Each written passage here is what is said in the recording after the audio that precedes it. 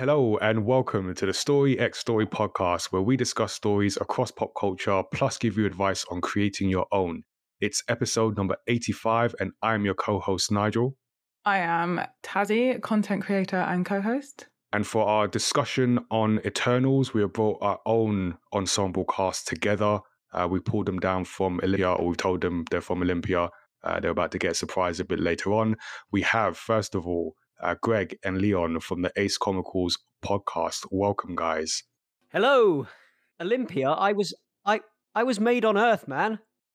What's this Olympia stuff? Stick around. Stick around. They made 100 of me. They made 100 deviants. And they made 100 humans. What's this Olympia stuff, man? We'll ease you into it. This is the second part of our Ace Comicals X Story. I don't know how that works. Anyway, it's a crossover thing. It's a crossover thing. So we joined the Ace Comicals podcast to talk about part of the source material, Jack Kirby's Eternals, and we are now bringing them on our show to talk about the film adaptation. But that's not all. So we also have Vic DeLuca from Mega City Comics to add his voice to this film. Vic, welcome to the show. Thanks, Nigel. Thanks, guys. So we're all here. I know Vic, Greg, Leon will have a lot to say. So I feel this is going to be one of those episodes where I can just ask questions of people who know a ton about comics and just listen to their maybe rants. I don't know. We'll see how this goes. But anyway, you can subscribe to Story X Story on Apple Podcasts, on Spotify, wherever you get your podcast from. You can also send us your feedback and questions to feedback@mymatter.com. Drop them in our Discord or throw them at us on social media. We are at MyMatter on Twitter, at MyMatter TV on Instagram and TikTok, or at Tazzy on everything. Before we get into the discussions for today, let's update you with the latest from the MyMatter universe. From the last episode, I think I mentioned Sirius is in print. It has now been printed. Is real. I've held copies in my hand. I took them to Thought Bubble. It's actually happened. So we've got our latest manga, Sirius Through the Fog, in print and available for people to read, to enjoy. I will be sending out the collector's edition to Kickstarter backers because they're the ones that made it happen, and they'll be getting the collector's edition. Some of those will then be available on our website, and the standard edition is just there. So the story's there. You can all jump on it. I know people have been waiting for a while. I actually spoke to one of the backers at Thought Bubble, and because I had the standard edition there, but not the collector's edition yet. So he was like, I'm not going to touch it. I'm just going to wait to be sent. But it was great to meet someone who had actually been part of the Kickstarter and making it happen. Over on the video game side, we have our November Studio 77 activities. We have an indie developer interview with Italian game designer Pietro Riva, who co-founded his own indie studio. And we're going to be talking to him about game design because he has a lot of views. He already did a whole PhD on it. So there's going to be a lot to talk about there. We also have our games night for November. We're jumping back into Roblox by popular demand from some of our members. So we're going to be jumping back onto Roblox Wednesday, the 24th at 7 p.m. So that means by the time you'll listen to this, we would have already done it. But you can catch the Twitch VOD. You can also catch the highlights from our other games nights. Our first attempt at Roblox. We played Fortnite. We played Rocket League. You can catch those highlights on the MyMatter YouTube channel. And you can also look forward to the New Year Gamepad online event, which is now confirmed for Saturday, the 15th of January, which is scarily not that far away. Oh, where has this year gone? I know. It's a good thing we record these podcasts because that's like what happened in a year. That's my record of where we were in the year. So I'm going to have to listen back and find out where this year has gone. So I'll get back to you on that. But so you can join us at the next Gamepad online. And you are now caught up with MyMatter. So let's talk about some of the stories that we've been enjoying this week. So So we're going to have our spoiler-free discussion about what stories people have been reading, watching, or playing, starting with our guests. Greg, would you like to go first? Oh, what have I been doing apart from like I think I've been doing like a whole lot of nothing really, like in between, like just chilling and just like not absorbing things is kind of a way to be sometimes, isn't it? How I've do you been do going that? back and well, you put Seinfeld on, I suppose. But like, other than that, like just like some old sitcoms on Netflix or that kind of thing. But other than that, I guess I've been like just playing games that I've like revisiting stuff. So I played Hades. But I've been playing Hades. I've been playing Hades for a long time, but I went back and played Hades last week a lot more, and I've slowly gotten back into it again, gotten back into try and get out of hell again. Because although I've been playing it for quite a while, and I've made quite a few attempts to escape hell, I've not actually managed to escape hell. So for those of you who aren't familiar with what Hades is, it's essentially a roguelike by the people who made the game Bastion. I think, is it Supergiant? Am I correct? Is it Supergiant Games? Yeah, Supergiant Games. Yeah, and it's based around Greek mythology, and you are the son of the god of the underworld, and you want to get out of hell because you want to meet your mum, basically, who, if we know our Greek myths, is Persephone, right? So you're trying to make your way out of hell, and you have to fight your way out of hell. And obviously, with it being a roguelike, every time you die, you go right back to the beginning, but you retain your skills, and you just keep trying and trying and trying and trying, and just headbutting that brick wall until eventually you go through it. But yeah, I mean, it's not as bleak as it sounds, or as I make it sound anyway, because it's not actually that, compared to other roguelike games I've played, it's not actually that, how do I put, what word am I looking for? It doesn't feel as, it's not as frustrating, and it doesn't feel as harsh as other roguelike games I've played, I guess is what I'm trying to say. There's something about it that makes it actually interesting and keeps me interested in it and keeps it addictive. I think it feels crunchy when you're playing it is the best way to describe it, like the mechanics and everything, and like the way that you fight and upgrade the weapons, and everything just feels so good as you're going through and making your way through the dungeons, that when you get sent back to the beginning, you don't mind. Whereas with other roguelike games, I get very frustrated very fast. And I guess that's my take. That's what I've been doing. Nice. I've still not played Hades. It's on my games to play list, that ever-growing list. You need to pick it up and play it because it is very, very good. It's right there. Like, it's right there. And I just have, oh my God, I'm so terrible. Leon, what about you? I've been doing a mix of stuff. So I've been watching a few films. I really, in the run-up to Halloween, I like thought, oh, you know what would be really cool? If I watch all the Halloween movies. So I got ready. Netflix has quite a lot of them, actually, of the classic Carpenter-produced ones. So I thought, yeah, I'll watch all of those, and I'll watch the zombie ones, Rob Zombie ones, which I've never seen before, and I'll watch the newer ones, the David Gordon Green ones, which carry on the story from the original Halloween. And then time happened, and Halloween happened, and I didn't get around to watching them. And then, yeah, a week and a bit went by, and I thought, oh, well, I've still got access to all these movies, so let me just watch them all. So I rewatched Halloween and Halloween 2, and yeah, it's funny revisiting these movies, because I'd seen the first three before, and but it's been so many years that I've seen them. I only remember like the pop culture elements, and like being a big John Carpenter fan, I remember the extra stuff around it, the music, the atmosphere, and the iconography that we all sort of know with Michael Myers. So revisiting it, I was wondering how it would hold up, especially the first movie, which he directed. And yeah, I quite enjoyed it. It's still really effective, despite the fact that in many ways it like pioneered the sort of 80s slasher trend, which continued and has evolved throughout the years.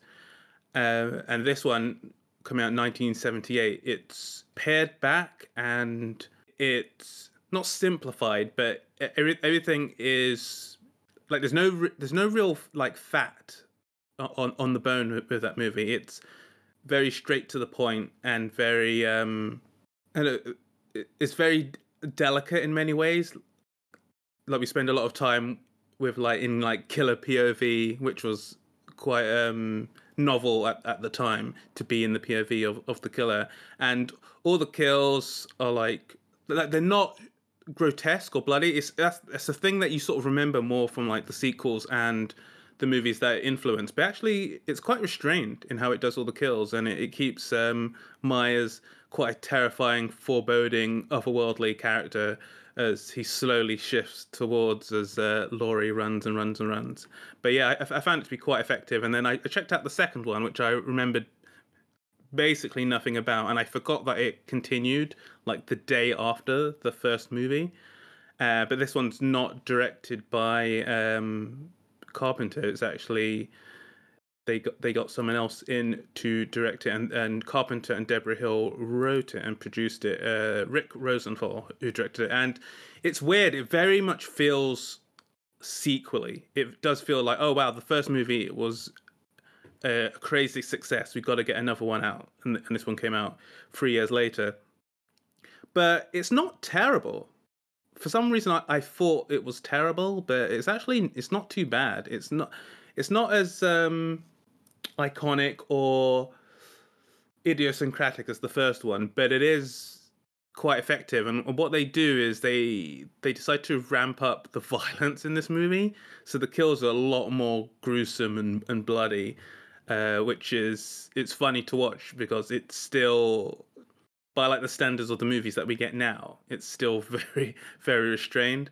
But for then it was quite brutal. But I guess my main criticism of that movie would be it feels like there's not enough like Laurie, which is weird because I always think of the Halloween movies, especially the beginning ones, with like Jamie Lee Curtis having like quite a massive role, but it's almost like she's a bonus character in her own movie. But yeah, that's pretty much been me. I've got Season of the Witch ready to go, and I'm gonna slowly make my way through the rest of these movies. Hopefully I've done it by next Halloween, but in seriousness, I'll probably have it done by the end of the month. But yeah, definitely recommend going back, guys, and checking out the original movies. They're very tell you a lot about the era and sort of the fears in the zeitgeist of America, and this whole idea of like home invasions and suburbia not being as safe as everybody think it is, and it isn't really on the nose with those messages, but those themes seem to be interwoven just into the core concept. But yeah, that's me. Season of the Witch is the one with the masks and the silly advert, isn't it? Yeah. Yeah. Happy Super catchy. Halloween, Halloween, Halloween. Yeah, I know. I have a confession. I've only seen like one of the Halloweens. Oh, It's one of same the here. more modern ones. But I've also watched the Halloween Kills trailer like a gazillion times because I've been forced to. So I think I get the gist of the whole story. Yes, it's a guy in a mask chasing around people. Something murdered his entire family. Yeah, you know. So Vic, what about you? So it's funny that Greg mentioned Seinfeld because that's what I've been watching mostly after a long period of just watching anime. It's been really difficult to watch anything with real people on the screen, and this is helping me. This is helping the addiction. George isn't a real person. Yeah, George is a real person. Kramer isn't, but that's what's amazing about it. Yeah. To many people, it might feel dated, especially at the beginning. But once you really get to know the characters, once you get into Seinfeld's humor, things really land. Definitely recommend it. Stick with it. Yeah, phenomenal series. I completely get it now.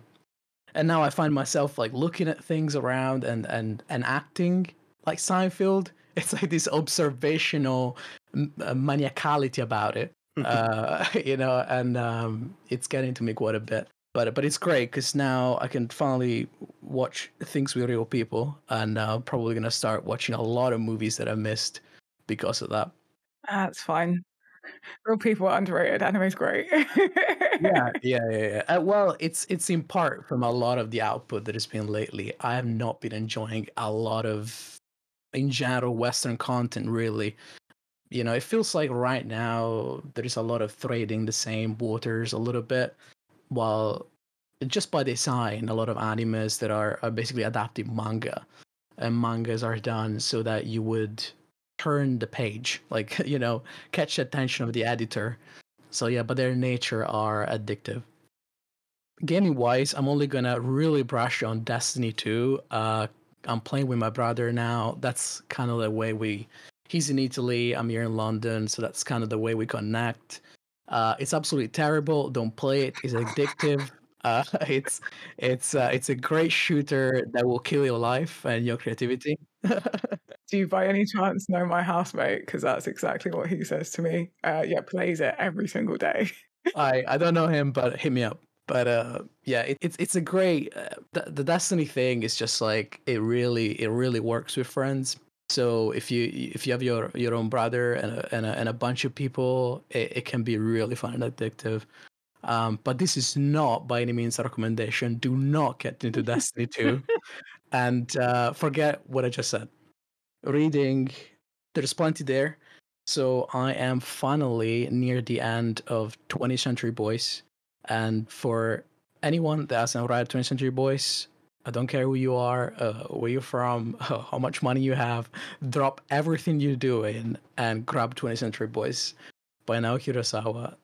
This series is probably the best written manga I've ever read. It's a phenomenal, intimate yet epic story. It starts in the 70s as rock and roll music is coming to Japan, hence the name 20th Century Boys, T-Rex. And it's this group of kids that grow up in school, and they have adventures, and they think about saving the world, having the classic League of Evil. Problem is that in present times, 20 years later, their lives have not turned out really well. And there are some things that are happening around the world that resemble the things that they were thinking about and imagining as kids. The problem is that these are world-ending conspiracies. And there you go. You have this incredible, intimate coming-of-age tale and this yet apocalyptic scenario. Phenomenal characters, phenomenal writing. It's absolutely the golden standard of comic books. It's Read 20th Century Boys is phenomenal. I cannot believe I've missed it for so long. And I had to pace myself out because I didn't want to burn myself on everything. You can get it in 11 volumes plus one, the perfect editions. An absolute treat of a book, honestly. I don't know if any of you guys read it, but highly recommend it to everyone. I've not read it, but I'm sure someone recommended it to us. I think it has come up, and I'm going to take that as a sign from the universe and get that. It's funny because like every time that people talk about manga, obviously Katsuhiro Otomo comes up a lot, Berserk and that sort of thing. And obviously, Otomo might be the greatest artist of all time just because of what kind of maniac he was and doing an incredibly difficult building that will have 5 different perspectives in a page and then never show that building again. But so Naoki Urasawa is not that kind of artist. Still phenomenal art, but his character work and his world building are just prime material. So yeah, strongly recommend that. I'm gonna just quickly go over mine because I feel like we've got a lot to talk about with the Eternals. I just binge watched the latest season of Lock and Key, which is a really good show. Definitely recommend it. It's on Netflix and it's about magic and a mystery. I don't want to spoil it, so that's all I'm going to put out there. And Lock and Keys are very relevant to the story. Not called that for no reason. But yeah, I just really love the characters in it, and I love Gabe so much. And I can't say why, but yeah, my favorite character is Gabe. But yeah, and then I also watched Red Notice this weekend, which just came out this weekend, which is Dwayne Johnson, Ryan Reynolds, and Gal Gadot in it. And it's about these three like eggs that were treasures of Cleopatra's, and they're basically trying to steal them. Certain characters in it are trying to steal it. It's like the greatest art thieves battling out to steal these free eggs for. Okay, no, I can't say that because that will spoil it. For money, as these art thieves do. Yeah, like it's just like a very fun, action-packed like art heist film. Like it's not a very serious one, but it's definitely a very fun one. And if you enjoy Ryan Reynolds, then obviously you're going to enjoy this film. And then I also started playing Star Wars Knights of the Old Republic, which we've spoke about previously, and I'd never played. I'm really enjoying it. That's good to hear. Yeah, absolute classic. Nigel, what about you?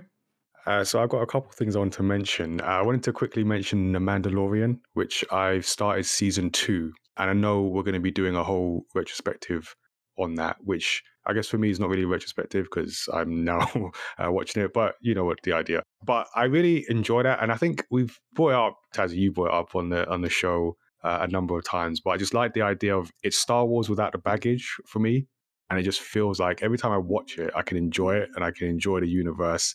And I'm just loving the main character, the relationship between him and Baby Yoda. And obviously from watching season 1, understanding where all the memes came from and what those mean.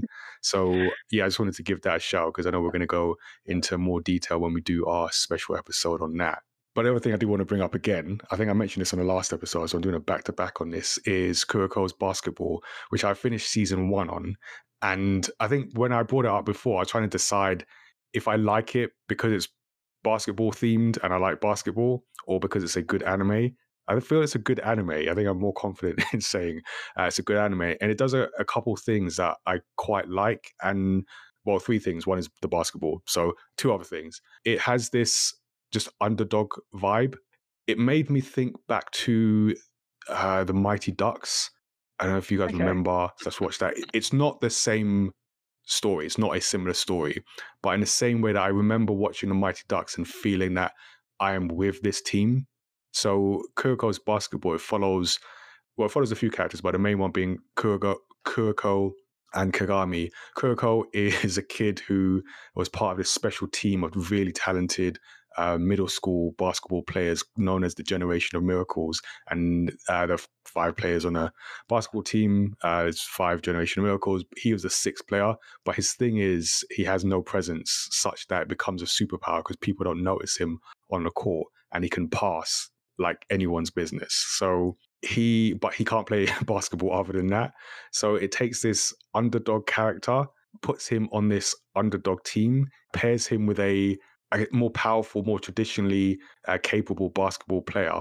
And they're on this journey of building themselves up, improving themselves individually as a team, and having to face off against, I assume I haven't got to all of them, but I guess each of the Generation of Miracles as they progress. So yeah, it just does that underdog story. So like the Mighty Ducks, you're with this team. And I feel that this anime does a good job of putting you with this team as they progress.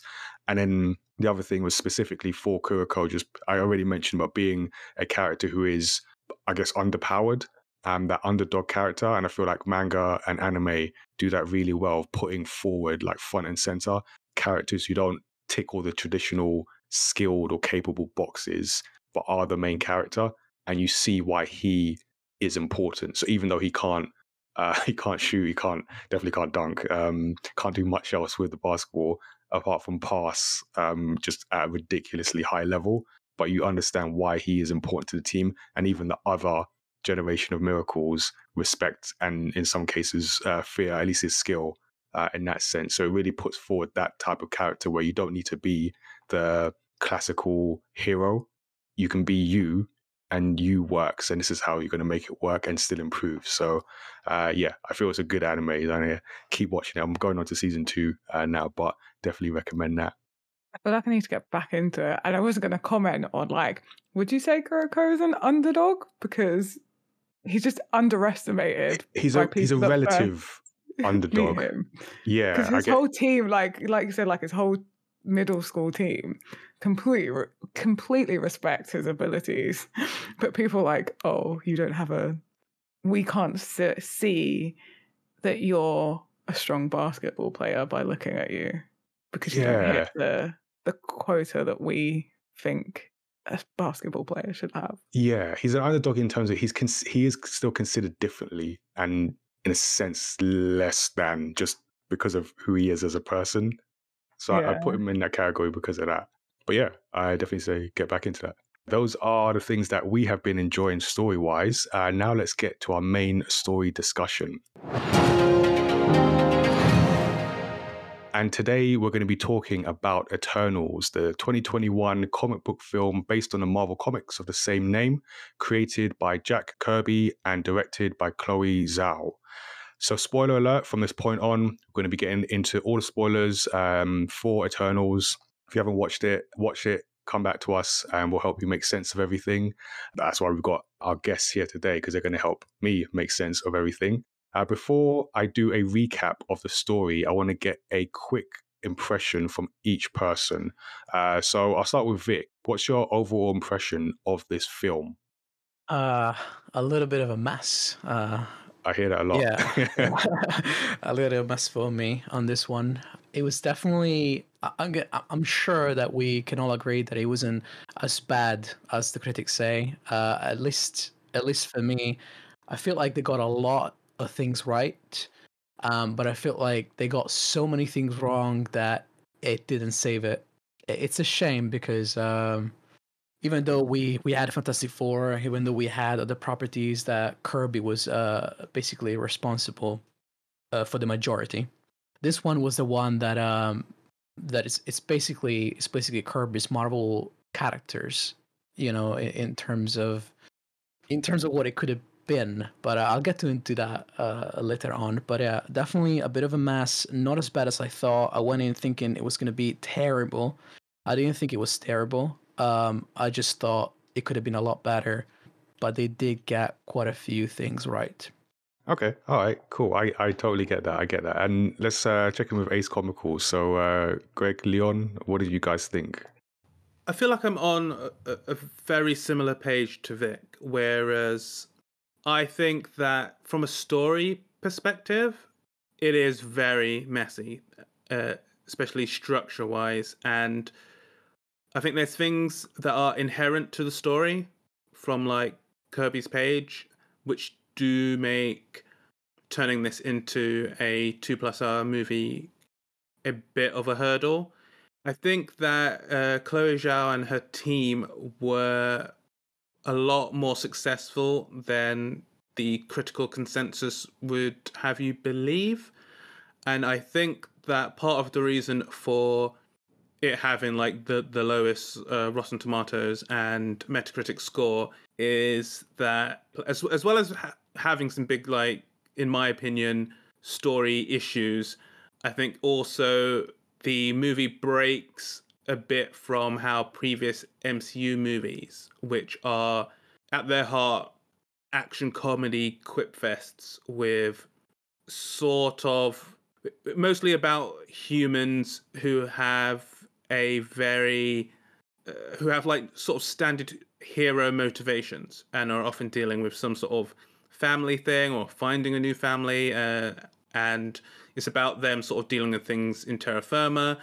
And when it breaks from that, when you have something like a Guardians or a Captain Marvel or something like that, especially in Guardians adds like 2 extra heaping doses of like comedy and quips in there to overcome the wildness of the setting and the characters.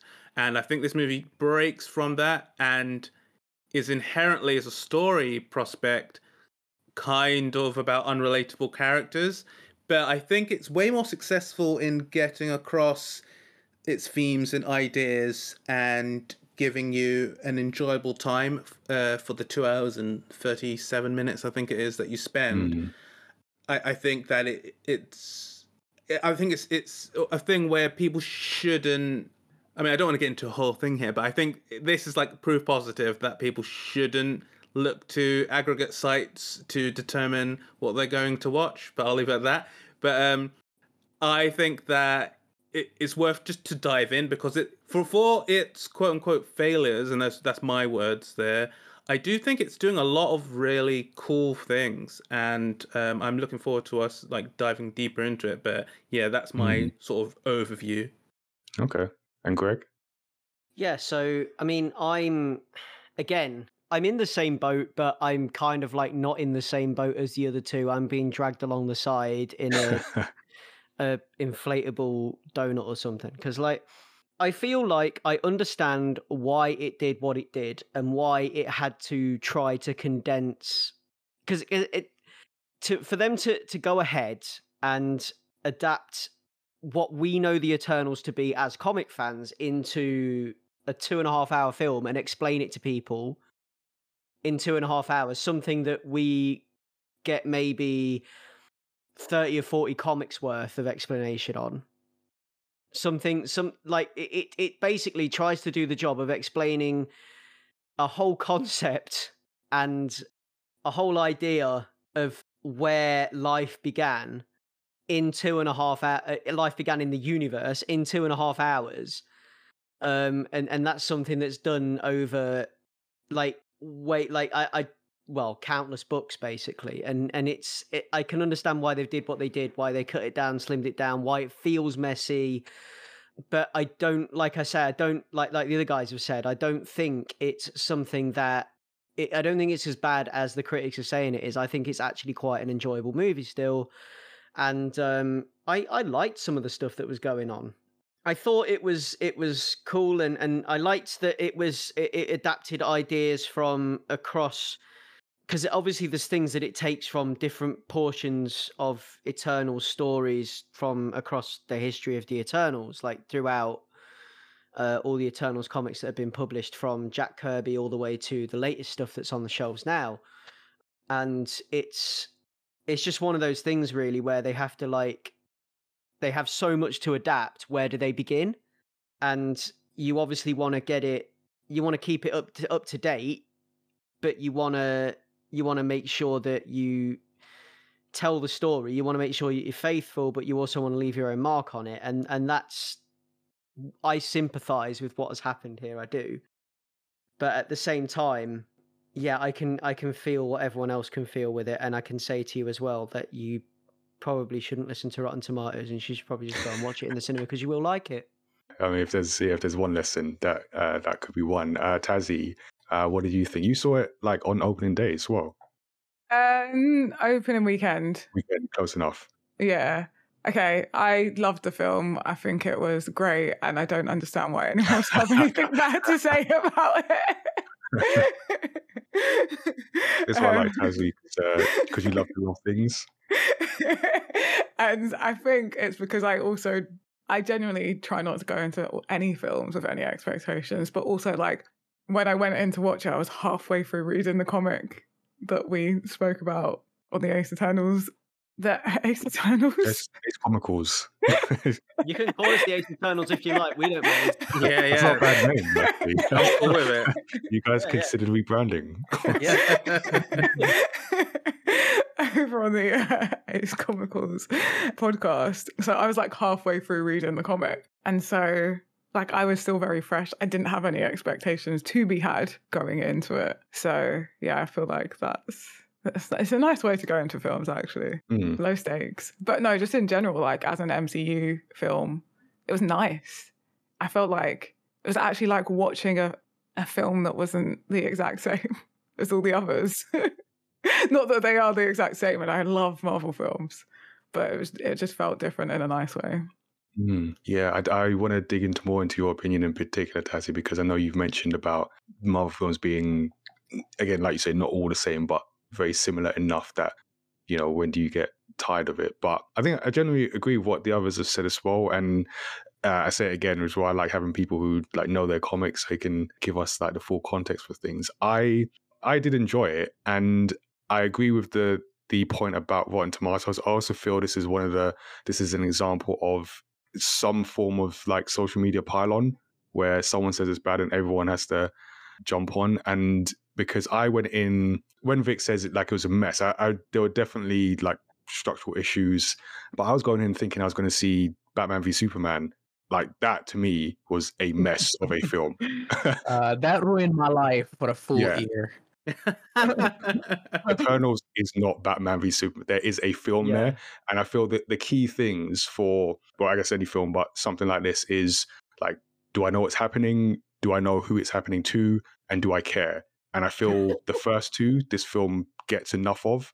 The third one, we'll get into it as to whether it hits that, maybe not as much as it could have. But I think there was enough there to enjoy it while still being able to point out here's where the flaws are. And before I do the recap, the last thing I'll say, again, thank you to Greg and Ace Comicals for making me read the original material, because that gave me really good context for what had changed and also what they just had to work with. Because the original, there's a lot, like Jack Kirby's Eternals, it's not a mess, but there is a lot in there to work with. So it's not a small thing that they were able to get this into a 2.5 hour film. So I kind of got appreciation for the effort, if nothing else. So I know we're going to get into it, but not enough to care about.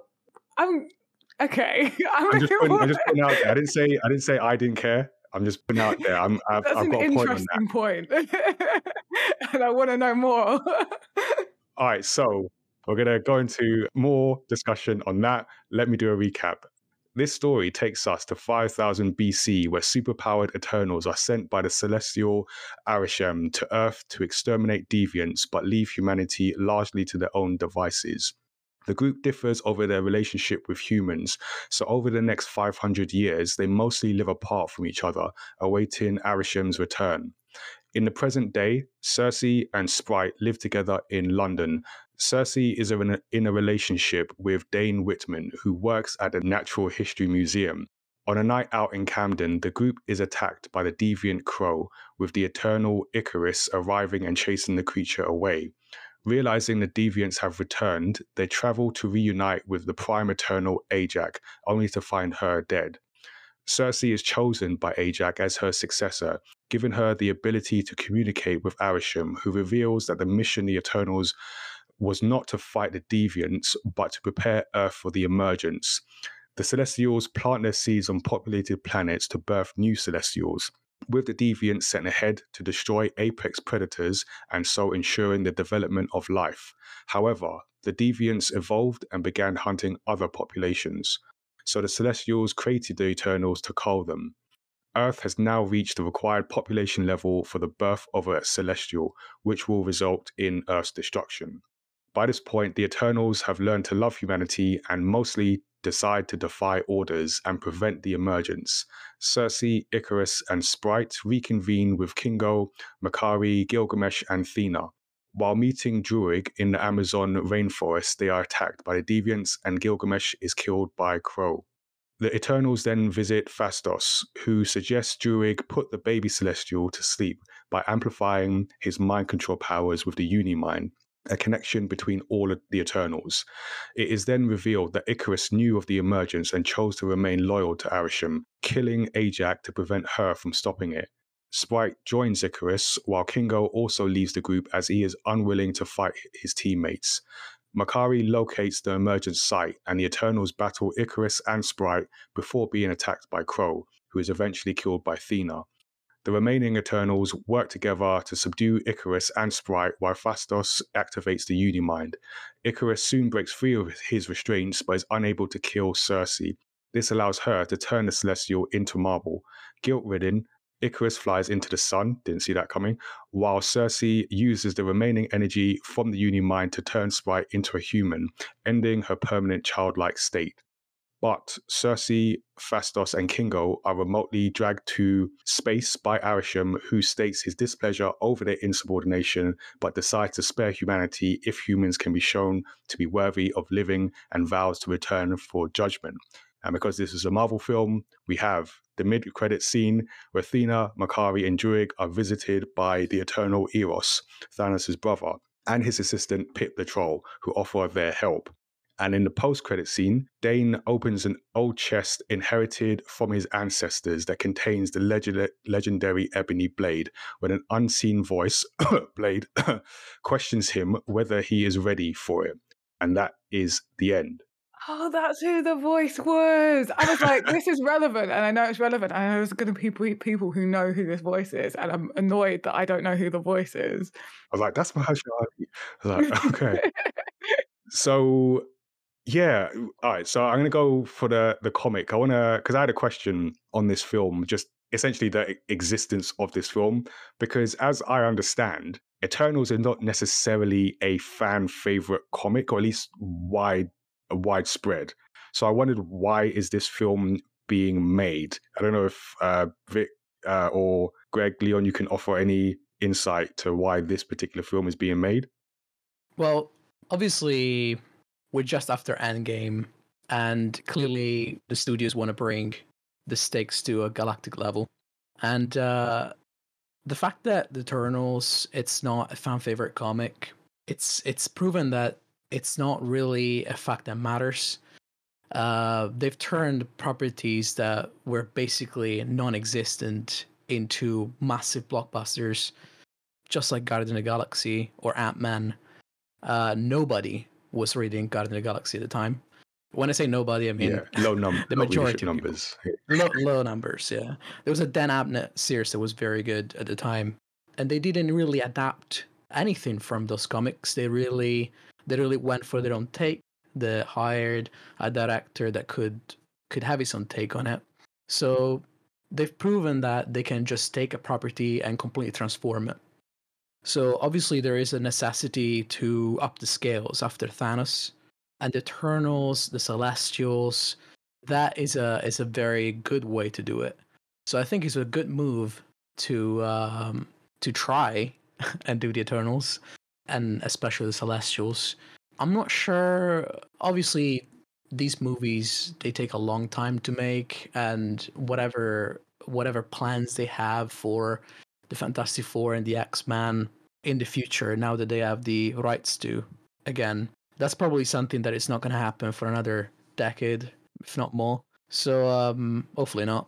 But I would think that Celestial is kind of really the end game of end games, and having, Galactus as the sort of like big phase 2 would have been a better choice. But this is what we got, and I would think it was a necessary shift.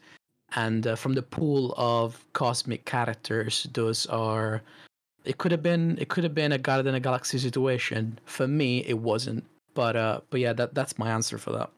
Yeah, no, that's a fair point. I guess, they have taken characters from relative obscurity into like, oh wow, we love these characters. So no, I can see that. I mean, yeah, what do you all think?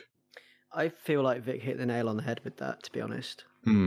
I would have said it was up in the stakes. I don't know if they aim to continue with the Celestials being the next massive threat, or whether this is just set up for something else, because we know, I feel like they're heading into Defenders territory, and I feel like there's going to be something going on with Doctor Strange, because I think that the Shang-Chi stuff and Doctor Strange and then the Black Knight, and I think they're going to do Defenders.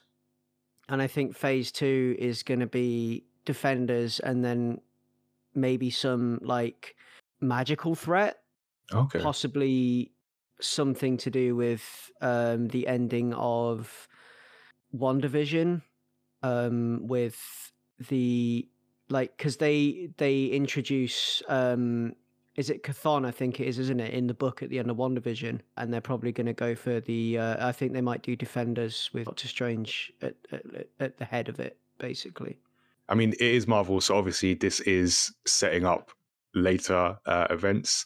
And I will say that, so as I was putting the notes together, just seeing in terms of like box office, because that's important to the people that make the films, like it debuted at $71 million in US box office. I don't know what the worldwide was, but I think by this point, like, people have come to expect those films to generate more than $100 million in the opening weekends. But then pandemic and sort of where we are now. So I feel that's pretty good. So I feel even though this might not be a fan favorite comic or characters that general audiences are familiar with, it seems to have done or is doing well, despite, some kind of Marvel fatigue. And I will say, I do think some of the criticism, at least I feel some of the criticism is aimed at the film itself, but I feel there might also be a general Marvel fatigue. Maybe audiences growing tired, and Eternals is just the one that maybe pushed people too far of like, another Marvel film, more characters to keep track of. And I wonder if there's a bit of that. I think you're definitely happening. right there, because this movie was from a director that it's not famous for action movies whatsoever, and yeah, it was criticized. That too. That's Yeah. right. Yeah, it was criticized for those specific reasons, and it is a movie that critic probably felt too long, and that's never good for critics. You can usually, when you look at ratings, critics don't like movies that few people are checking their phones in the cinema. So I think the combination of this two factor, being the director is someone that has a certain fame, is an Oscar-winning director, not an action movie director, and what you just said, that's very good points. For me, it definitely done the opposite from Marvel fatigue. I was like, Something new, right? Yeah. That's what I would have thought.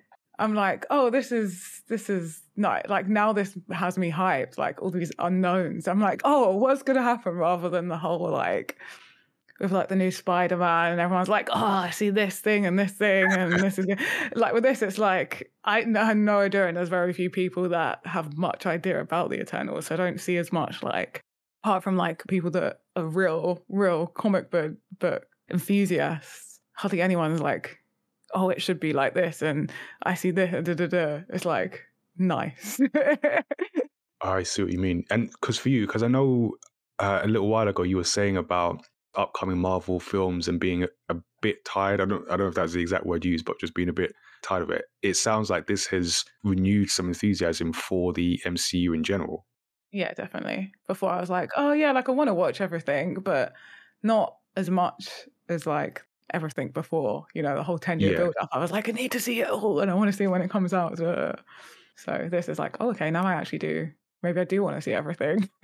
Yeah, I get, and that is what I thought might happen, because I mean, we've talked about the MCU a lot, and I feel coming out of Endgame, I personally want Marvel to do different things. It could be, after building up a decade of films that kind of fit a certain formula, it could be very easy to just fall back into, let's give people the same thing that they expect and just let's keep doing that. But like, I want to see different things that may not work all the time. And, you can argue how well this worked or how it didn't. I guess that's what we're here, right? We're going to do that. But overall, I'd like to see the effort. I'd like to see something just different, because there's so much story for Marvel to work with. There's so many different ways in terms of like going from comics to screen that you can play about with things. I would just hate for them to just give us the same thing. I would just see something completely different. So that's why I like this. And I thought people would, by and large, agree.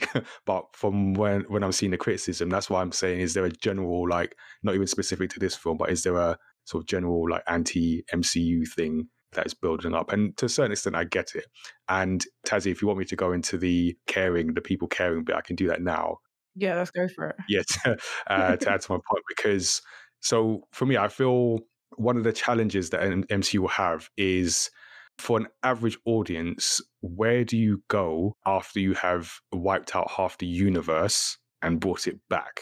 Like, where do you go from there? And what the Eternals does is introduce 10 Eternals, 10 new, like brand new characters, put them in a format that, speaking of formula, that is not the MCU formula we've seen so far. So far, we've seen individual story, get to know the characters, then put the ensemble piece. Here we have the straight to ensemble piece. So I feel there's some element of us being trained to care about characters' backstories before we get the group thing. And here we've just dived into the group thing. Me personally, I'm okay with it, but I feel that might be some of the backlash against, like, who are these people? Not only are they new, but their power levels are so like vast to make them quite unrelatable to a certain extent. Like, how do you care about these characters if you're just like the average audience? Like, I don't know, is that making sense? Yeah. What you're saying makes sense, but I don't feel like it applies. Okay, why so do you not I think felt it like the characters were more relatable. Even though they had like superhuman powers, they felt more human in certain ways because of the emotions that they had and the difficulties that they were struggling with.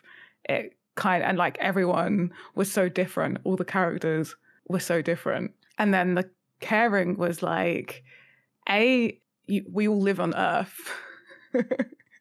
How could the stakes are that, like, if we were existing in this universe, the stakes would be that we would die. The whole entire human race is about to get wiped out. Not just half of it this time. Not just the human race, the whole planet, everything. Yeah. All the dogs. Think of the dogs. Like, and then it was like the relationships that they'd made with the humans. And then it was like it wasn't so much about the individual characters. It was about, as a collective, their experience with humans. And it also had like a bit of a like Fast and Furious kind of like, we're family. Yes. And, you know, most of us have a form of family.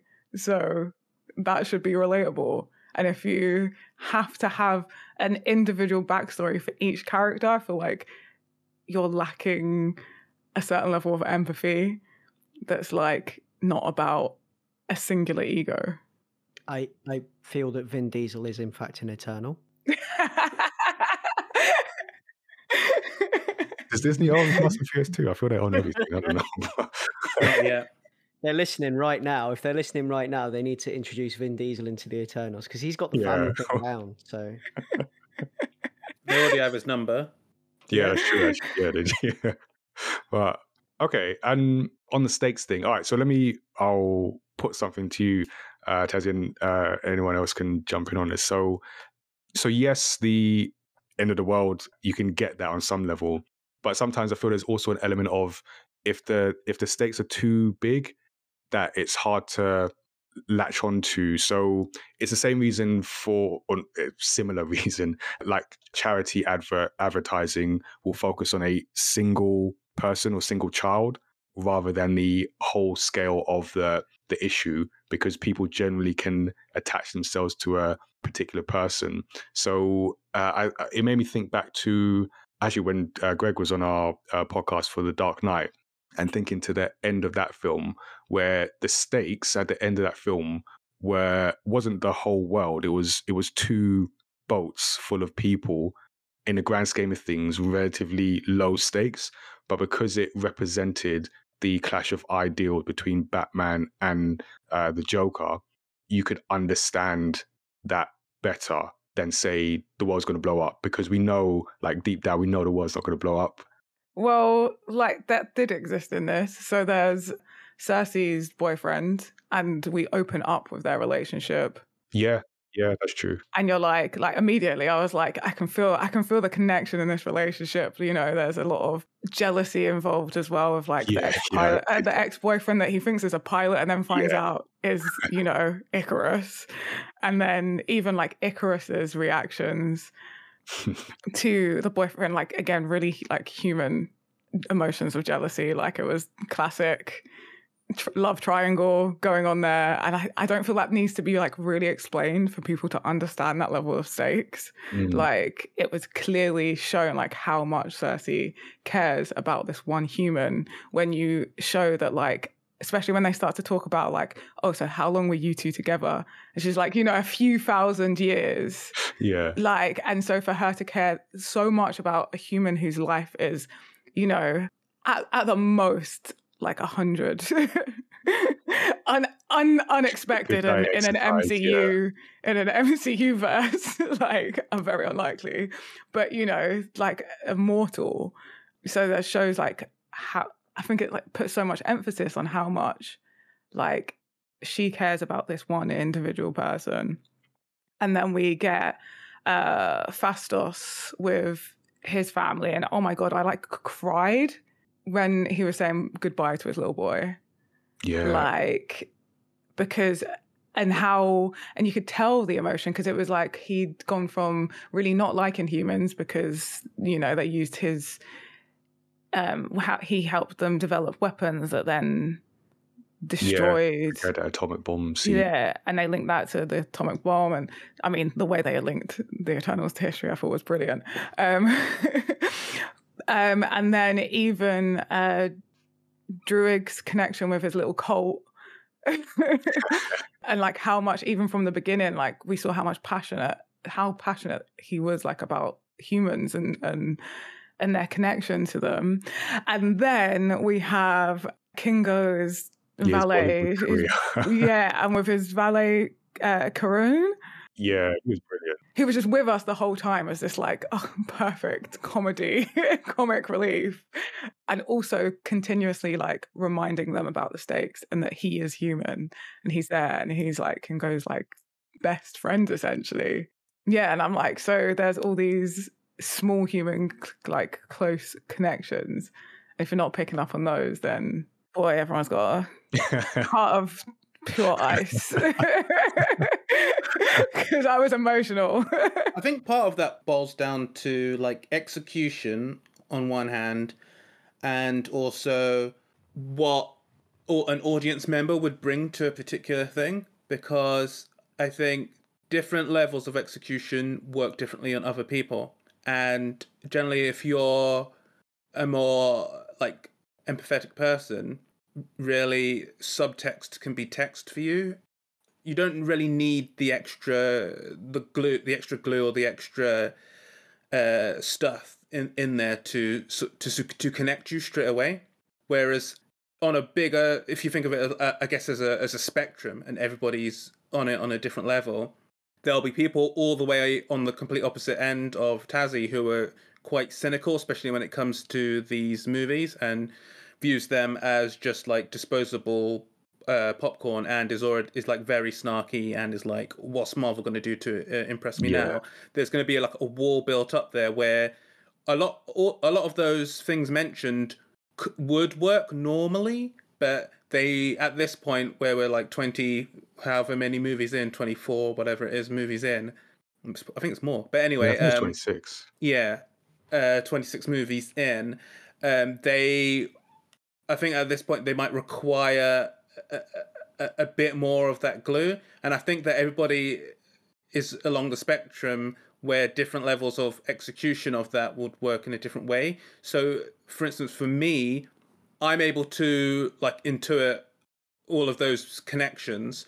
But for me, where it falls short is that I never really bought into things like the Cersei Icarus relationship, because I just don't feel that those two really had, like, I understood the text of it, which is like they've been together for a long time, and all the complications that come with like living centuries amongst people who like only live for a century at most, and would have been way less when they first arrived. But they never really like worked for me, because I didn't really buy their relationship, and I didn't really need to see more of it. And they do like, is that an actor thing? It might be an actor thing, because I think I like both of the actors, and there's other sequences throughout the movie where I do think they work well together, but I never really bought them as a couple, and so I was never really bought into the stakes of them as a couple, and instead it was more how Icarus related to the rest of the team. But I think for me, who is someone who's giving this movie a bit more of the benefit of the doubt, and I met the movie halfway, but yeah, that element didn't work for me as much as like other elements which didn't really get as much spotlight on. So I think that, like, say for instance the Athena Gilgamesh relationship, which is on the page quite bare bones, but I think that the actors and the direction brings a lot to that. So a lot of what's unsaid it works a lot for me, and I'd say the same, but to a lesser degree, for the Druig Makkari friendship, where for them, it's just a little bit of flirting here and there, but there's a lot more magic in that than what worked for me with Cersei and Ikaris. So that's where I think the disconnect might happen to, especially people who are a lot less charitable to the film. If we're talking about between eternal relationships, that I think that was spot on. Like Vakari and Drake, like just you felt it throughout it like was a slow build through it, and you sort of like saw them flirting in the beginning, and then you saw like even like towards the end and the end fight. I think someone questions, maybe it was Fastos, like, wait, are they a thing? And you're kind of watching it, you're like, how have you not seen this happening? Yeah, I absolutely agree with Leon on this. It's incredible how there was barely anything with Makari and Druig, and that felt more real than plenty of the movies spent with Ikaris and Cersei, and they really did not do it for me. I feel like Cersei definitely had more to act with, and to me felt like, you know, she would have probably thought that that Ikari was a little bit of a loser, like he's only good looking, you know. Like I don't buy that character will like that other character, other than they're both really hot, you know. And that's why Cersei ultimately doesn't like Ikaris and chooses a human. I think Ikaris is more one-dimensional in the film than he is in the book. Oh, can we talk about that? Because you remember on the podcast you said, "Oh, Ikaris is really one-dimensional," and then you mentioned something about Superman, and I was like, I was trying not to laugh because the film straight up calls him Superman. Yeah, He wears red and blue and he flies. Whereas Superman is not one-dimensional. Superman is a multifaceted, well-rounded character that you're actually able to empathize with because he is of Earth. He is human, as much as he is from Krypton. But like Ikaris here's the thing, right? So I've been calling him Ikaris for as long as I've been reading comics, and thinking that he's supposed to be called Ikaris because the humans can't say his name right. And that's how I always read it. Like, okay, so people aren't saying his name right, and the way the human mind wraps itself around the eternal word is Icarus. And I'm thinking, okay, that's right. So Cersei must be something like Cersei, like with a gap or something, and Makari instead of Mercury, which makes sense. But they just straight up call him Icarus, and I'm thinking, is it meant to be Icarus or is it Icarus? I think they had to do it though. Simplified it as well. Yeah. So that people can make the connection as well of like mythology and history. Because if they had to explain every single thing. You definitely got it from him flying into the sun. So he literally throws himself into the sun. Yeah.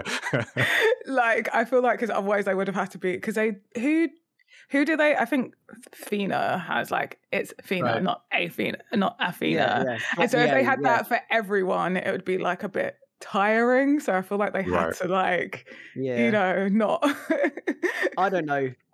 I'm not complaining about it. I'm just wondering, I'm now questioning myself. Was I saying it wrong all along? No, I think you're right. Yeah, I think you're right. And then one of the other things I wanted to touch on, and we're going to get into the characters as well and the relationships, is the amount of detail having to be packed into this film. So because having now read Jack Kirby's work and seeing the amount of detail they had to work with, there is a lot going on. And I think I said this for the comic. I'm saying this for the film. I think this is another thing that accounted to the mess, because I heard that a lot.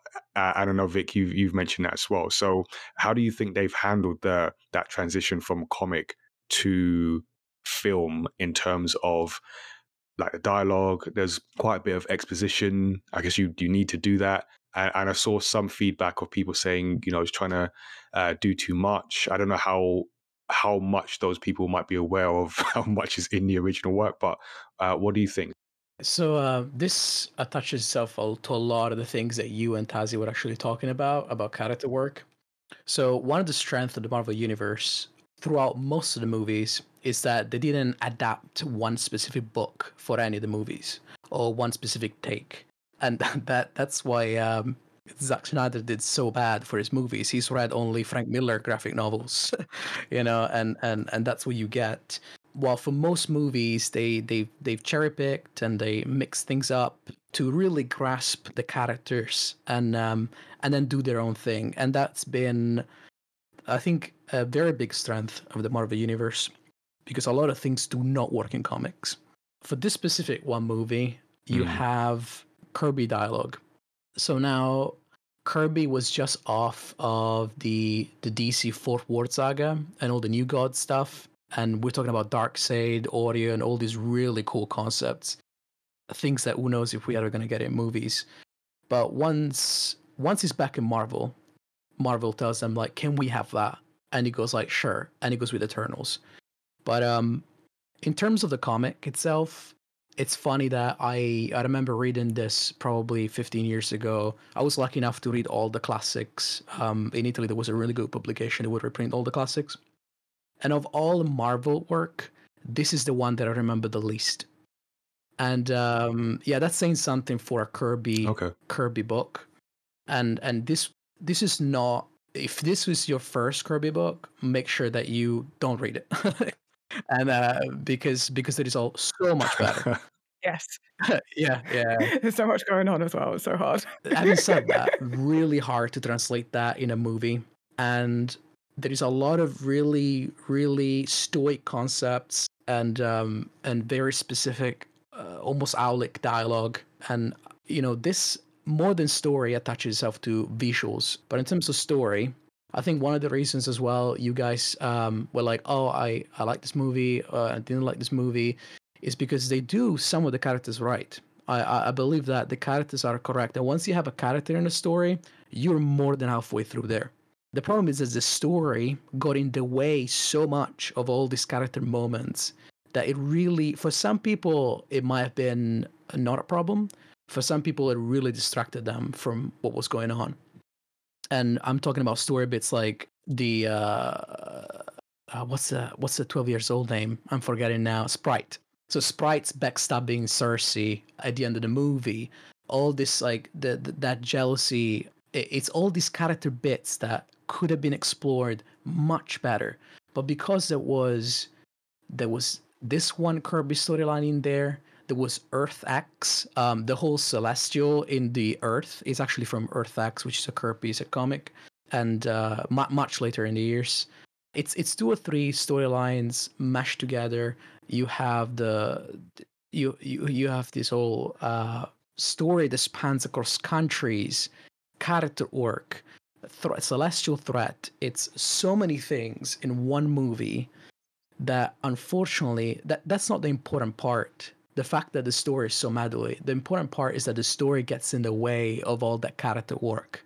There are so many things that, so many movies that Marvel Universe did where story was so not important, especially something like Guardians of the Galaxy 2, that the story in that movie is absolute useless. And it's all character work there, especially between the sister relationship and the father relationship and just having this character grow. At the end of the movie, what you feel is what the characters have gone through. And this was a lot of storylines in the way of all this relationship. That's what was the worst things for me on this movie. And that's why, for me, story-wise, it fails. I think one connection I could put there is that... we all watch anime here, right? Yeah. So you know how I don't think they do it as much now, but for a lot of older anime, you'd get like a season, like 24, 25, 26 episodes, and then they'd also release like an OVA, which would condense the whole season down to like 2 hours or so. Mm-hmm. And this movie feels like the OVA of like an Eternals Disney Plus show that we've not seen. Such a good line. Absolutely. Yeah, yes, I absolutely. Because like it has all these big beats, but we don't have the connective tissue just because there's not enough time. And I as Vic was saying, that you are, I think with like say Guardians, which I remember at the time was part of like a wave that was sort of being looked at in a positive way, obviously, but in a negative way, what they refer to them as post-plot.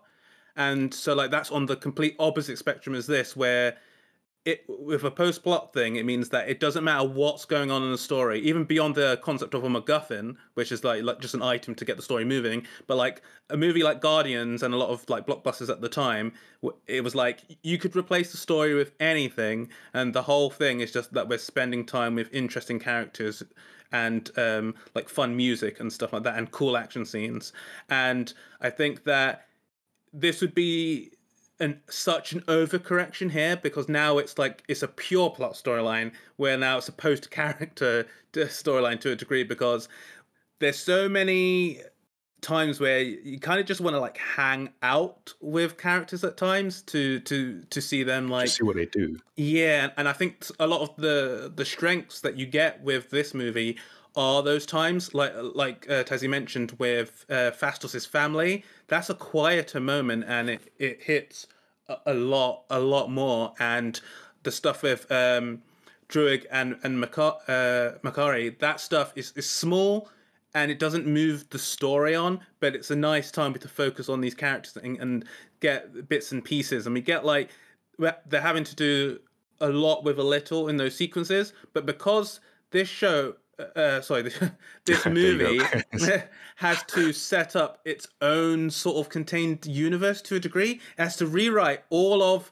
modern human history, as well as introduce us to 10 new superheroes. On top of that, it's a lot. It's got bad guys. Yeah, exactly. And it's got have to introduce these bad guys, which are a concept which is even higher. And then it has to fit it into the MCU and remember that things like the snap and the blip have happened, and focus all that stuff in, and get it done in all this time, that you're definitely going to just lose so much, because I don't know, giving us a lot of these beats, it's like you are watching the speed run of a season of TV, and you definitely feel whiplash from it. I want to give my nice little positive spin on everything. Yeah, keep us positive, Tazzy. So, there's so many things I want to say from that, and I already had like a thought. All those characters kind of got built up. Like, we learned to like, they had, I don't know, like even Iron Man, like, yeah, first Iron Man film everyone loved, but loving Iron Man took time. Like, everyone's like expecting there to suddenly be all these characters that we love, but forget that it's been 10 years of creating. And I completely agree that about the whole like it's kind of feels a bit condensed, and that it is setting up the next thing, because this is most definitely a setup movie, but it can definitely be enjoyed by itself. And I think that maybe its purpose is to introduce some new audiences as well, because a lot of the existing Marvel fans are either already in, or if they are like getting a bit fatigued, like I feel like Disney and Marvel know like how to get those back in. Like, it's not going to be hard. You're hooked for life. You're now an addict. Yeah, I've spoken to people that have dropped off since Tony Stark died.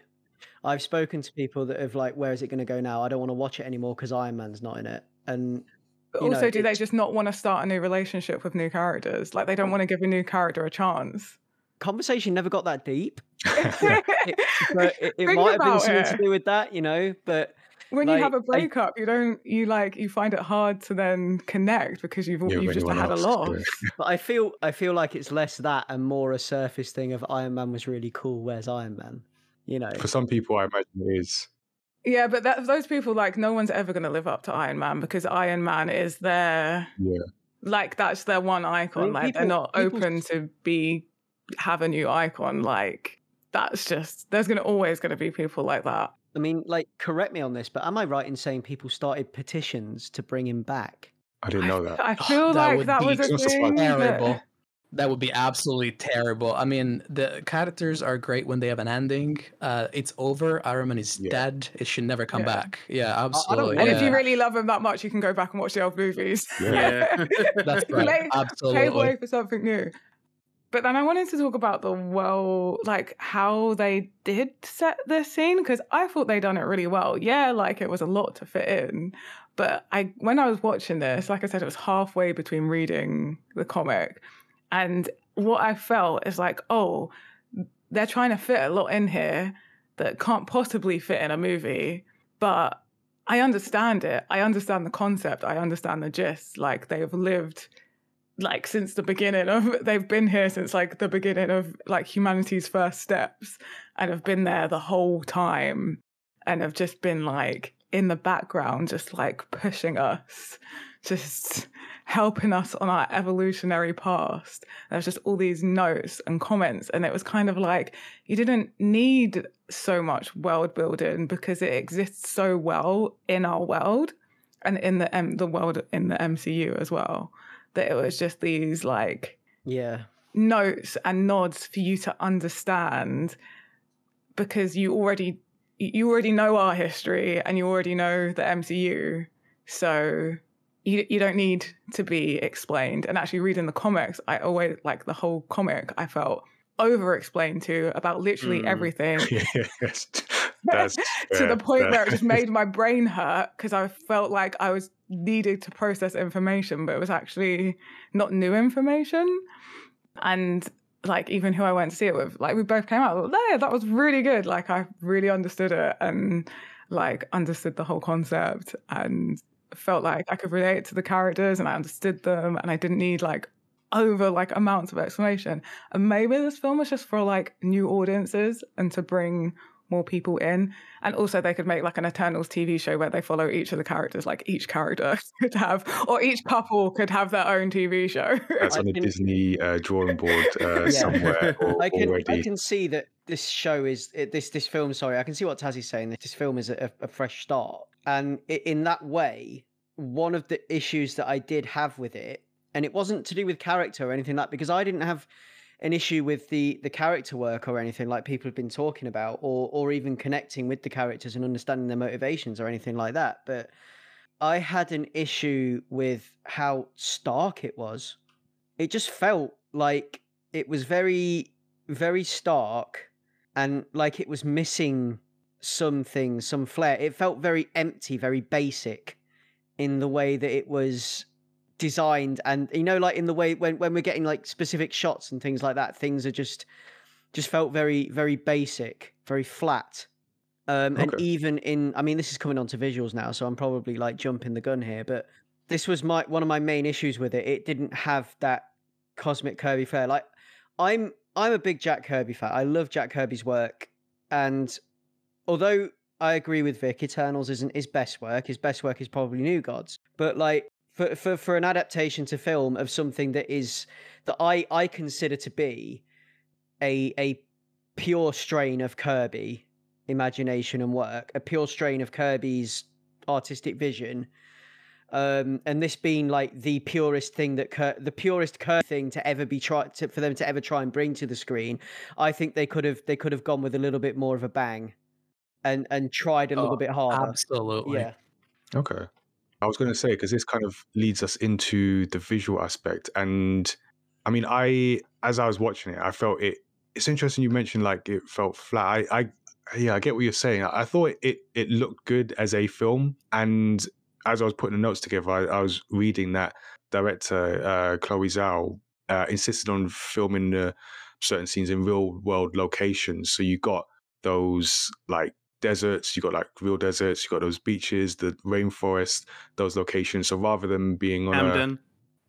Real Camden, very, very wild environment. I saw that big plastic dragon, and I was just like, "It's Camden! It's Camden!" Yeah. I think I saw like the bridge and it wasn't even that. I was like, I swear that is Camden. And it barely even showed anything at that point. And I was like, I know that place. I had that when they're walking down the side of the canal. Yeah. Funny enough, the actress for Makari, Lauren Ridloff, she came in store. So I work in Mega City Comics, which is in Camden. Of course, you're right there. And yeah. They came in store with the agent, and they would grab a few comics, a few Eternals comics. And I felt like, oh, wait a minute, they're shooting the Eternals in Canada.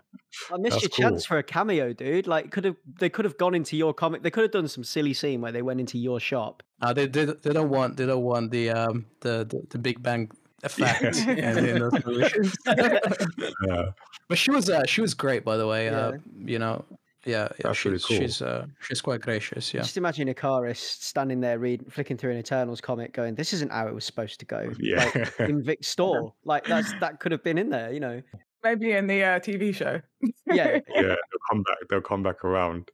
So I mean, in terms of the visuals, and we could talk about the locations, the fight scenes as well. There's some really cool fight scenes. I don't know if anyone had any particular favorite locations or particular visuals from fight scenes that stood out to them. Oh, Camden, obviously. Yeah. Represent. But the rainforest was just like really nice, and then how the deviants in that scene were like in the background.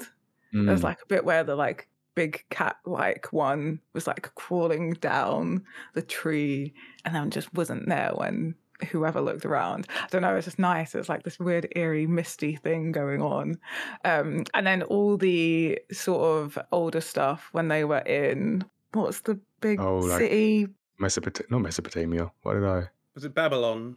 yeah, Babylon. All of Babylon. It was just amazing. All of that was very cool. Yeah. I liked watching it. I liked watching a deviant turn into a tree. yeah And Yes. That was quite impressive. yeah, that was probably one of my favorite parts of the movie, sort of like fight scene wise, was when Cersei's fighting the deviant and she turns a piece of tree into metal first and uses it as a spear, and then she turns the deviant into a tree and realizes that her powers work on sentient beings. Yeah. Well, she turned it from a tree from the water, so you had all the water effects, and then revealing what had become with her powers. So Yeah. And like the actresses showing the surprise that like, oh my god, I done that. Like you saw the weight of like what just happened. If you didn't understand that she couldn't, you understood in her eyes then that it was a big deal. Is it time for me to drop the early X-Men design bomb? Because it feels like early O's X-Men a little bit sometimes. This is what I mean by how stark it is and how... Because it doesn't feel like recent comic book movies have been, like where they've actually really leaned into the comic bookiness of the comic book movie thing. I feel like this one, they scaled it back a bit. And part of this is the fact that they did the Deviants dirty. Oh, they definitely did the Deviants dirty. Yeah. I got a little bit of disappointment when I watched the first Transformers and seeing how they did the Decepticons. Ugh. It's not as bad as that, but I will say I'm disappointed not to see the style icon that is Crow being With those represented shades. fully.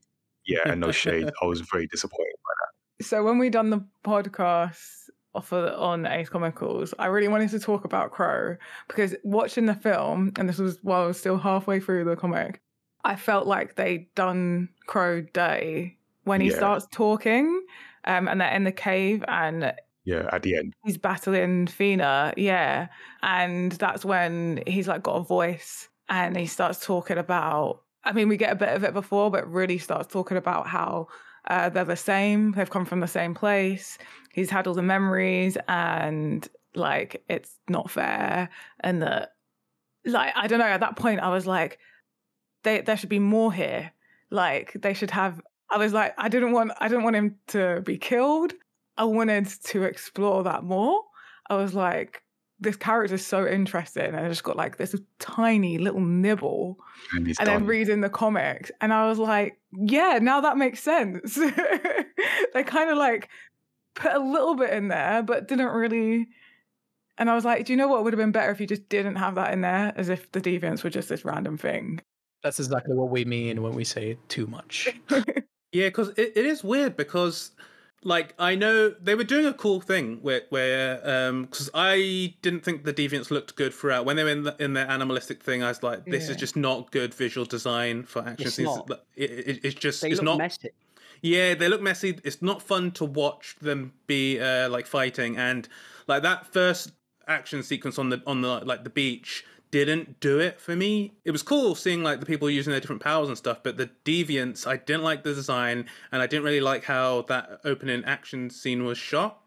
Which is why when it like not long after we get the Camden scene, I was like, oh, okay, cool. Like there's some decent action in here, but like I think that element of it is just weird because they build up that one of these deviants is not like the others, and I thought they were going to build to a thing because they were doing like the dual trio of big bads in this movie, having 3 bad guys, because Arishem sort of becomes one when they decide what their plan is going to be. I guess you could say Tiamat is the bad guy passively, and then you've got Icarus is turn, so he's a bad guy, and then you've got Crow, but they kind of set it up so it's like a rug pull, which would have been fine, where it's like the deviants are the bad guys. No, it's Icarus. But the problem here is that they start to build him up as he's evolving more. And I thought there was going to be a payoff of that. So something. yeah, so when he just, especially with him killing Gilgamesh, I thought, okay, they're building something. And then when it just becomes, oh no, he's just another CGI creature for Fina to kill, it really like. It hurt. Like, there was no reason for him to die in this movie. There's no reason for him to be in here, really. But if he had to be here, like, him dying in that way and not being developed in any way, it's so weird. It was so weird. Maybe they were planning to go like, maybe somehow there's a like that he's not dead and that he's going to come back in the next movie. But it was flatlined. Like, the storyline was, and it flatlined. That is the one thing that I really didn't like. Is this Deadpool syndrome, where we're gonna have to wait 10 years for the real Crow? For the real, yeah, maybe. Yeah. Visually speaking, for me, this was where the movie did worse, actually. Oh, interesting. Well, we're talking about the movie is literally called Eternals, and you know, they're facing off Celestials, like all these big words, and then director Chloe Zhao wants to give me rainforests and deserts. No, not for me. You know, I again, very random movie, Valerian. Incredible visuals. They should have definitely gone for a more French high visual spectacle. Give me crazy things. I mean, Kirby's own work, every time that he was doing technology, it was a mess of beauty, of cosmic beauty. And while in this movie, their ship is literally a chopping board. Oh, it's a black. It's a black chopping board. It's absolutely a shame what they could have done with this movie. What I mean by I disagree massively. Even the Celestials, even the designs of the Celestials, they're cool, but they're not varied enough. They just basically took one Celestial design and then coloured it in differently. Yeah, then their costume design, just the scope. The scope is just like they're on Earth. I was like, okay. I mean, to be fair to me, most Marvel movies had this problem. Even the cosmic ones. I mean, Captain Marvel, it's like they have ships and it's just a classic spaceship. Oh, they are in this planet and it looks a little bit more like advanced Earth, like in Guardians of the Galaxy. They never want to push the visual fantasy. I don't know if it's deliberate. They want to have that Marvel look. But with this one, this was their big opportunity to introduce a lot of crazy visuals, a lot of mind-boggling alien epic concepts. It should have been more Lord of the Rings in space and less very powerful Game of Thrones people. See, I disagree massively. Because I feel like part of the movie is like, look at the beauty of Earth, and it took a lot of like stillness and like just like admire all these different Earth scenes for just like Earth. Like, look at us, look at what we have, and it didn't focus on all the like spacey, cosmic-y stuff because it was about how amazing Earth is and that we should be saving this, and that like all the technology had to be able to fit into Earth because of the nature of the Eternals are very specifically designed to be sent to their planet, and so it makes sense that everything could fit into Earth. Yeah, because I think I think this is where we sort of run up with some of the things that we've been saying before, and I'm going to tie this back to visual. So don't worry, I'm on the road. But like, I can see where both of you're coming from, Tazzy and Vic, and I think this is like the core problem in the film with its structure, because if you think about it, both of what you want and what I want are part of this story, but the problem is this story is in one movie, because like the whole point of this movie is to be like, it is the relationship between the Eternals and humanity, and the effect that we've had on them, and the effect that they've had on us. So it makes sense that they would spend time in like sand dunes and rainforests, and at the same time this is a story dealing with super extraterrestrial, like beginning of existence beings, where you really want to lean into the psychedelic Kirby stuff. And I think that just normally with the story you have here, as with a lot of the other Marvel stuff we've got, especially in the earlier phases, they built up. So you got one big bad, you got the introduction to the hero, and then the world opens up a bit more. And then the sequel, they get to deal with their newfound powers or situation, and it builds up a bit from there. And there's some Avengers crossover leading into an Avengers movie. And then the third movie is like, okay, I've seen the universe, I've seen everything now. How do I go back home and like deal with knowing that there's big stuff out there, but also trying to like look after Earth?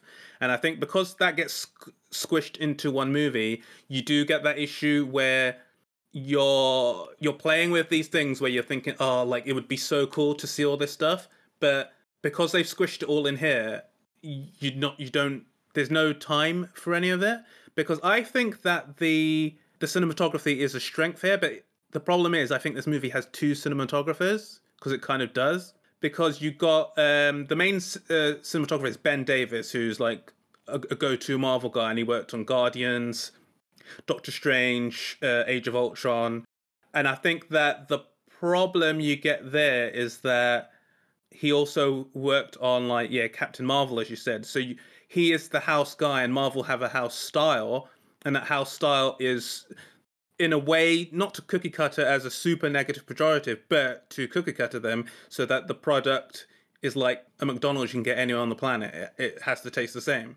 And I think that is butting up against the other cinematographer of this movie, who is Joshua James Richards, who's credited as being the camera operator, but he's the go-to cinematographer for Chloe Zhao. He was nominated for an Oscar for Nomadland this year, and he worked on her previous movies like The Rider. And I think that it is just the bumping heads of these two different styles. And I think that in some previous Marvel movies are better at bridging the gap between the machine and the artist. and I think that here it's more of a defined line, so it does kind of jerk you out of the spell that the movie has on you at times, because you're like, and I think that's I think for us on this podcast who have some negative thoughts towards the movie, I think that we were able to accept that a lot more than like the reviewers who've like not review bombed, but who've given it negative reviews.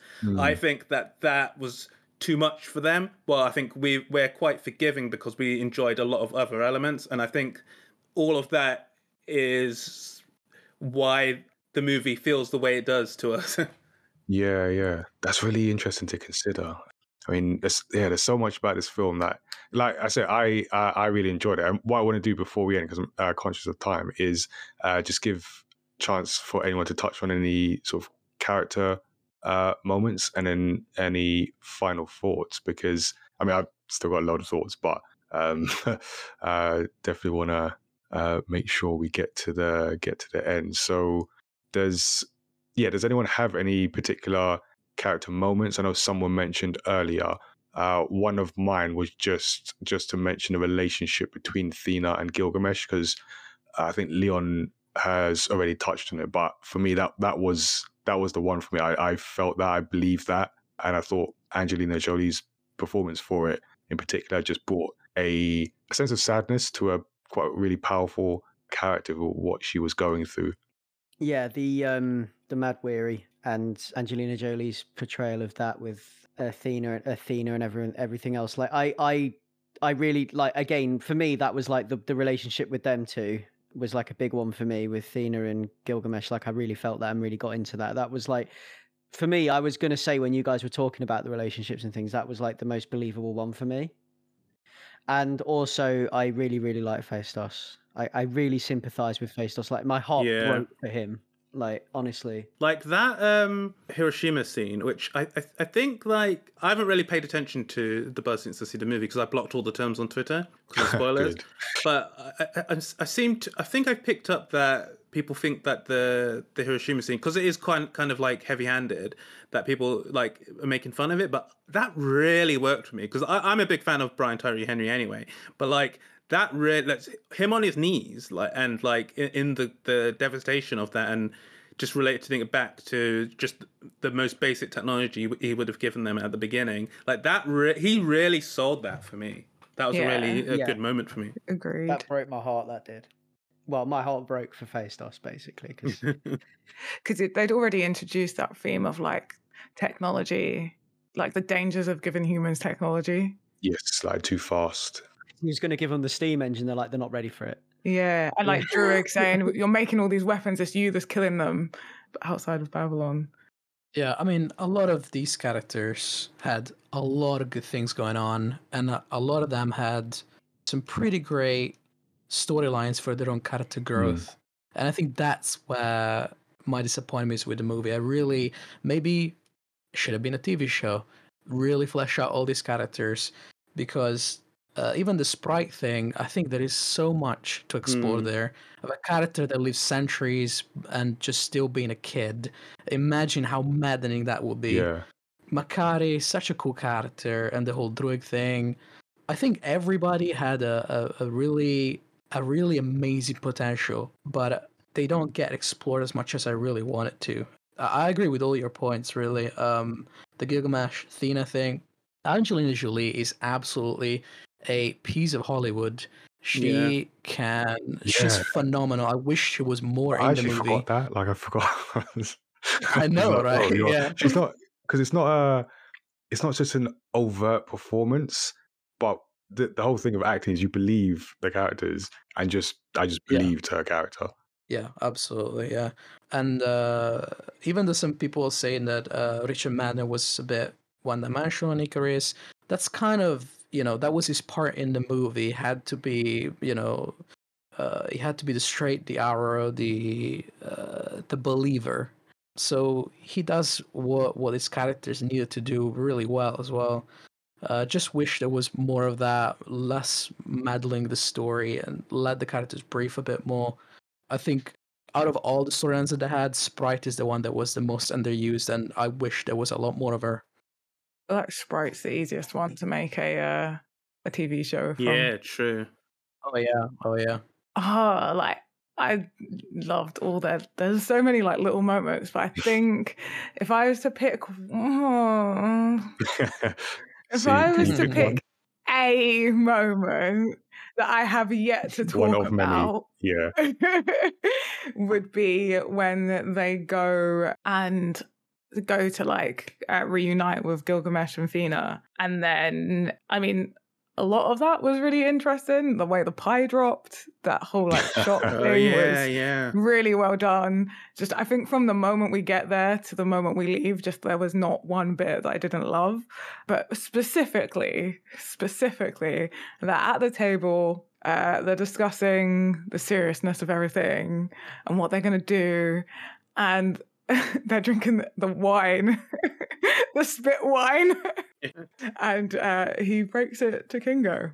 And he was not happy about the spit wine, and then just kept drinking it and being like, oh my God, why am I drinking this? It's hilarious. But that whole bit, like there's so many bits just in that scene that were really good. Yeah, that stuff is catnip to me. I love superhuman beings just sat around a table eating together and like bantering. Like in Age of Ultron, I just love them all in Stark HQ, just like drinking and and like talking about who can pick up the hammer and stuff. Yeah. Like I love those moments. I wish we got a lot more of them in across all these movies. I love that stuff. Especially when you can add someone that's relatively normal Yeah, to it. yeah. To just comment, like, Gives that just to scale. poke and prod. Yeah. Yeah. I will say one other moment for me. I really like Druig and the performance there. And there was a key moment at the beginning when Ajax was just had to remind him, we don't mess around with the affairs of humans. We know you can do something. We've got to let them be. And I think he's the first to kind of break away. And I just love the moment where he's like, I'm going to do something. If you want to stop me, you're going to have to kill me. I just love that kind of characters. I'm just going to do my own thing. And then he just went off. And then I think that was the first kind of breaking apart of the collective. And then they later reunited. But yeah, I love that moment for that character. Made me think of another moment. Real quick. Okay, real quick, have we got to final thoughts? During Makari, when they're in Babylon and they're like all partying and that. And she says to him then, you're not supposed to meddle. And then he replies with, you're not supposed to steal. And it doesn't sound as good when I explain it, but it was so well done because it was like their first little flirty bit. When you're like, are they just friends or is there something more then? And like, they're just so cute. And they're kind of like other than Sprite, they're kind of like the children of the group. Like, obviously you got Sprite who is literally the child but then you got those two that are like they're like teenagers, I guess. Yeah. And that was like a real, like that moment. Oh, it was so cute. Anyway. Okay, so like I said, there's a lot to talk about. But before we wrap this part, I want to give any final thoughts. There's a lot we haven't covered. If there's anything everyone wants to mention, speak now or forever hold your peace. I got a few things, but I'll try and condense them down. Catching sort of the ball that Tazzy didn't throw, but she threw in my mind. The stuff with like Kingo was interesting to me because I really like that when the whole thing of like him playing different generations of himself. Yeah, and it hits at what works for me with this movie, like warts and all, is that there are like some big swings in there, and I'm the type to I like when a film takes big swings even if it misses, and there's like elements here that really work for me. Like, so the ball I was catching was the one to do with Druig, where actually that was the ball that you threw, Nigel. Sorry, I'm getting lost. Anyway, my ball. yeah, and I really like how the Druig stuff is done because it hints at like quite a large theme, as a lot of the movie does, where what happens when these people sort of break out of this sort of programming, because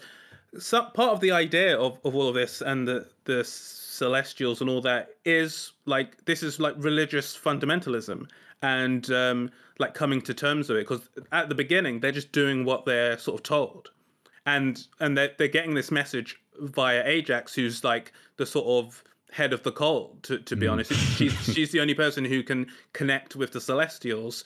She's like their Jim Jones or whatever. So it's like and they all have like with any thing where you grew up in religion or whatever, is that your interaction with other people who are not part of that, you start to see more of the world and you have loads of questions.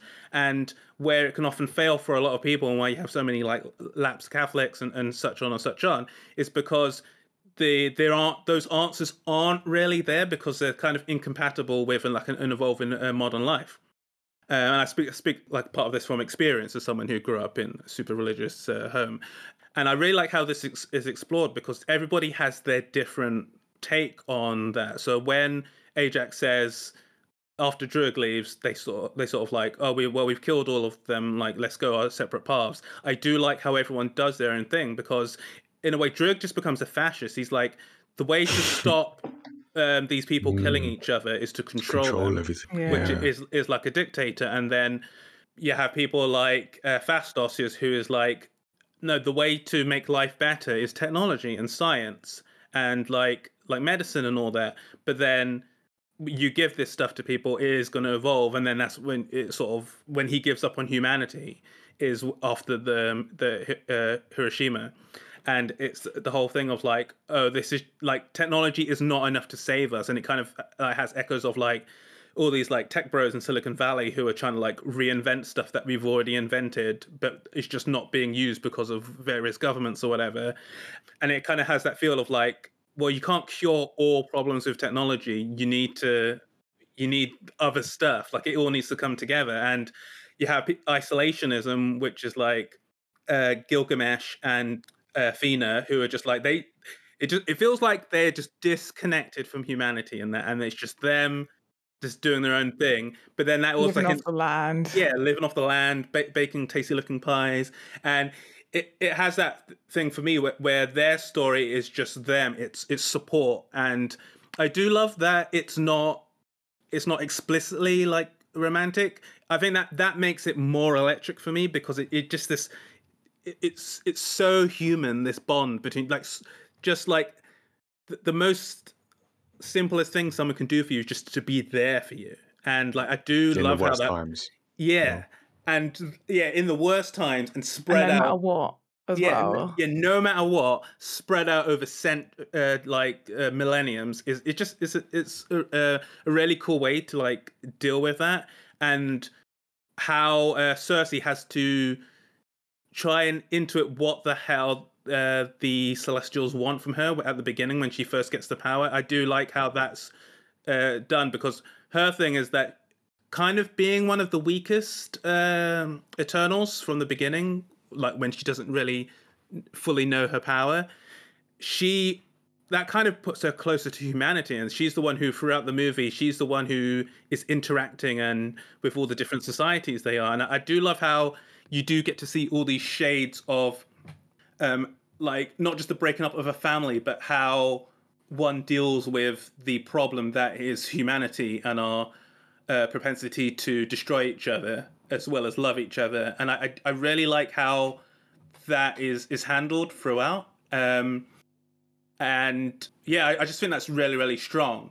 And I'm coming to move to my second point, like with Kingo, like they introduced him with a Bollywood dance sequence, which is awesome, but I feel like I wanted to see more. Like I feel like we got the trailer for the Bollywood dance sequence. Yeah, I think we literally did.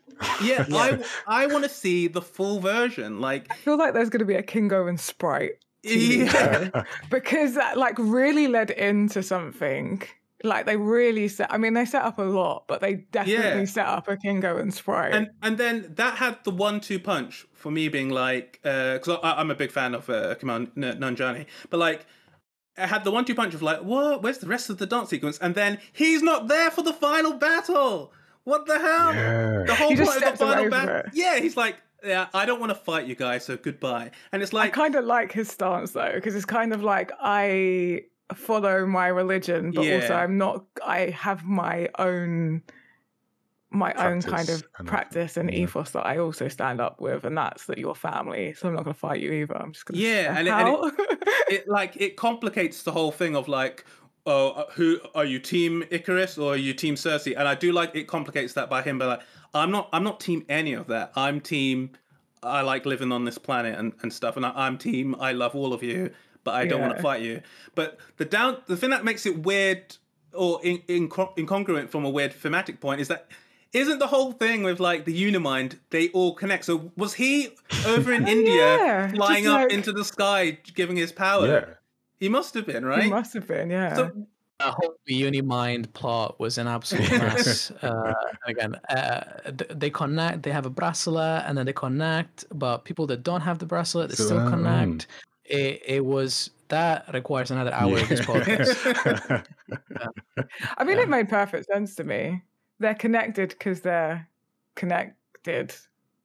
Yeah, they are. They were invented. Like they're not even found. They are literally built of the same stuff. They should have done the Unimind in a similar way to the way they did it in the comics, and instead of forming a big golden head mind thing like it does in the comics, it should have just been Vin Diesel's head. Vin Diesel, just get a call in Vin. But my final point is that like relating back to what I was saying about loving big swings, there is a big JRPG energy in this movie, and I quite like it. I quite like it. Yeah, there is Like, actually, isn't there? it's basically like killing gods and stuff, and I quite like that. Wow. Because it's killing gods, but then you're also like good mates with these superpowered people you've been around for millennia, and you still have conversations about basic stuff, but then you have to go and kill gods as well. And I really like that. I really like that. I did get it was the forgotten Final Fantasy game vibe, especially in the design of the deviants. Yeah, the outfits, the Eternals outfits is quite Final Fantasy-ish. Yeah. Okay. Yeah, it's probably a pro-choice movie in that regard. Yeah. But final thought for me was that it wasn't that bad.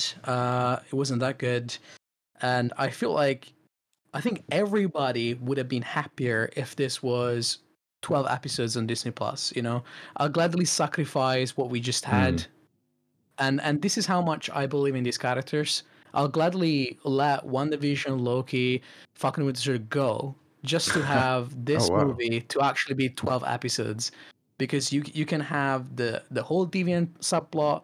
You can have, imagine episode 12, Icarus is the villain, so much better, you know, and just drop it on the day. There's so much here that I think if they really believe in those characters and they really wanted to make them shine, 12 episodes on Disney Plus would have been better for me. All right. Well, you might still get it. So, Yeah. Hopefully, yeah. I don't know about letting the others go, but in addition. Yeah, just a statement of how much I really believe in those. Yes. I'd sacrifice this movie, and I'd probably give up. Let me think. I don't know if actually I'm thinking about the Disney Plus. I'd give up What If. I'd sacrifice this movie, and I'd give up What If. I've not even watched What If, they can take What If. They can take that. I'd sacrifice Loki. I mean, I'm into it, but not that into it. Final thoughts for me is just one phrase, basically, that this is just wasted potential, because as much as I enjoyed the film and as much as I enjoyed what was going on, and I knew why they were doing what they were doing, and I enjoyed the adaptation as much as I could. I liked this film. It was a good Marvel movie. On a scale of like top of the Marvel movies to Thor: The Dark World, it's closer to Thor: The Dark World, but it's a Marvel movie. It's enjoyable. It's fun. It's what I needed it to be, and it did what I kind of expected it to do, really. But it just felt like they just squandered so much, like the potential of the idea and the concept of the Eternals, and all of the source material, not just the Kirby stuff. I'm talking about like everyone else's go at the Eternals, like the Neil Gaiman book and it's Kieran Gillen stuff that's happening, and I think it's just wasted potential, like squandered potential. Like they could have, like you guys have been saying, if they'd have given it a 12 episode TV series, it could have been so much more and so much better executed. We wouldn't have had these messy looking half monster, half transformer deviants. We would have had something a little better and a little more coherent, maybe. Probably still streamlined, but at least it could have been more coherent, simpler, and cohesive, and possibly, not feel as like square objects bashed corners off it to fit into circle hole kind of thing as it does. Okay. Tazzy, give us your positive final thought. How many final thoughts? Okay, my final thought is that this is a really great film, and you should go see it regardless of what we have all said, because it is a good film. Make up your own mind. I feel we've done some of that, but go into it with an open mind, an open heart, have a lot of empathy, and just don't judge it against other Marvel films. I feel like I say that about every single Marvel film as a problem that people have, is stop holding them against each other. Take them as individuals. They have their own identities, okay? And also, I'm looking forward to whatever Eternals TV show eventually comes out, and all the wasted potential, I think, is less wasted and probably more. They've put it in a pocket ready to pull on when they need some material. Let's all try to be more Tazzy, I think. Yeah, I think I co-sign what Tazzy says, and I'm also glad that this has been something that has reawakened your interest in the MCU. And give me a whole series on Crow. Like I want, man, it can be like completely external from the MCU. Yeah, give Crow something. Oh. And all right, the last thing I'll say is to wrap up is I agree. I think it's been a really good conversation. The one thing I said that we haven't touched on because it's very personal to me, gave me a moment of catharsis when Arishem basically pulled up the Eternals for disobeying his orders, because all throughout the film, I was like, I'm all good. Like I said, no one wants the world not to be blown up more than me. I'm pro world in one piece. However, he did give you direct orders, and these guys just went about, disobeyed his orders, and you think you're not going to get pulled up? So when he snatched them out of the air to answer for their crimes, I was like, yeah, you're damn right. I gave you a direct order. You can't say how it works. You don't just go make up your own rules. Like, come into my office. Like, you need to answer for this. So I was like happy at that scene. But anyway, that is my... The craziest thing is we hardly even spoke about Arishem. I know, right? Because it's beyond our comprehension. We are but ants.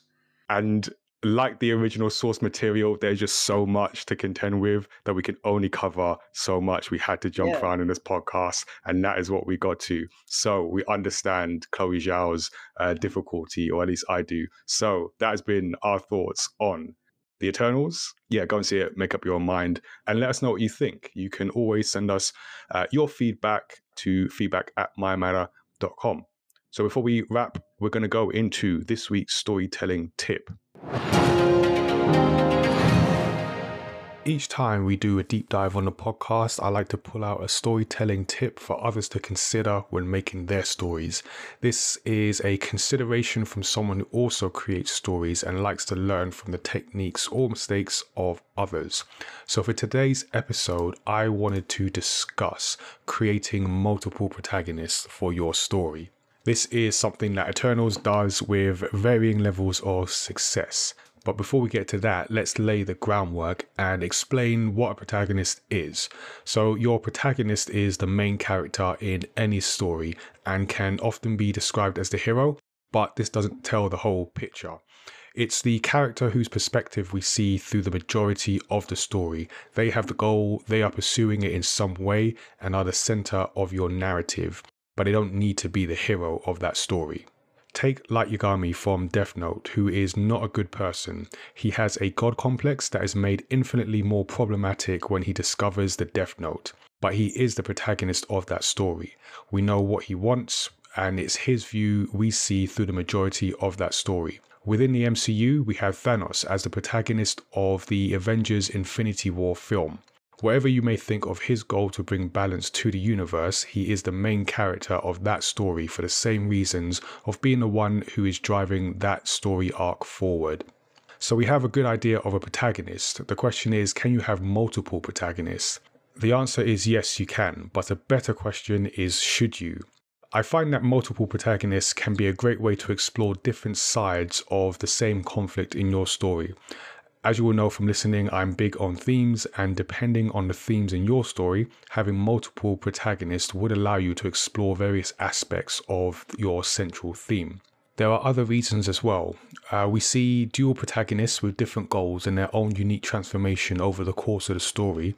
We can have conflicting protagonists like we see in romantic comedies or non-romantic buddy stories where there are two protagonists, each with arcs that fuse together by the end.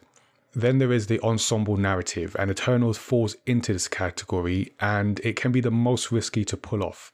This is because each character of the main cast gives a significant contribution to the narrative, has roughly an equal amount of importance, and each can influence the other's journey throughout the story.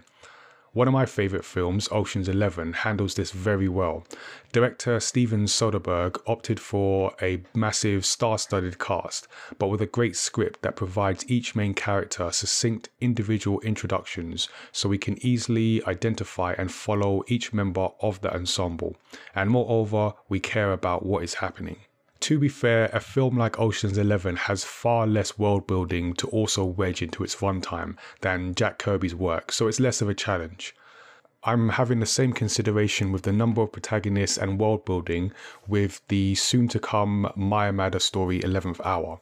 In theory, it has an ensemble cast of 5 main characters. Each will have a major impact on the main narrative arc throughout the story, as well as their own narrative arcs that intertwine with each other.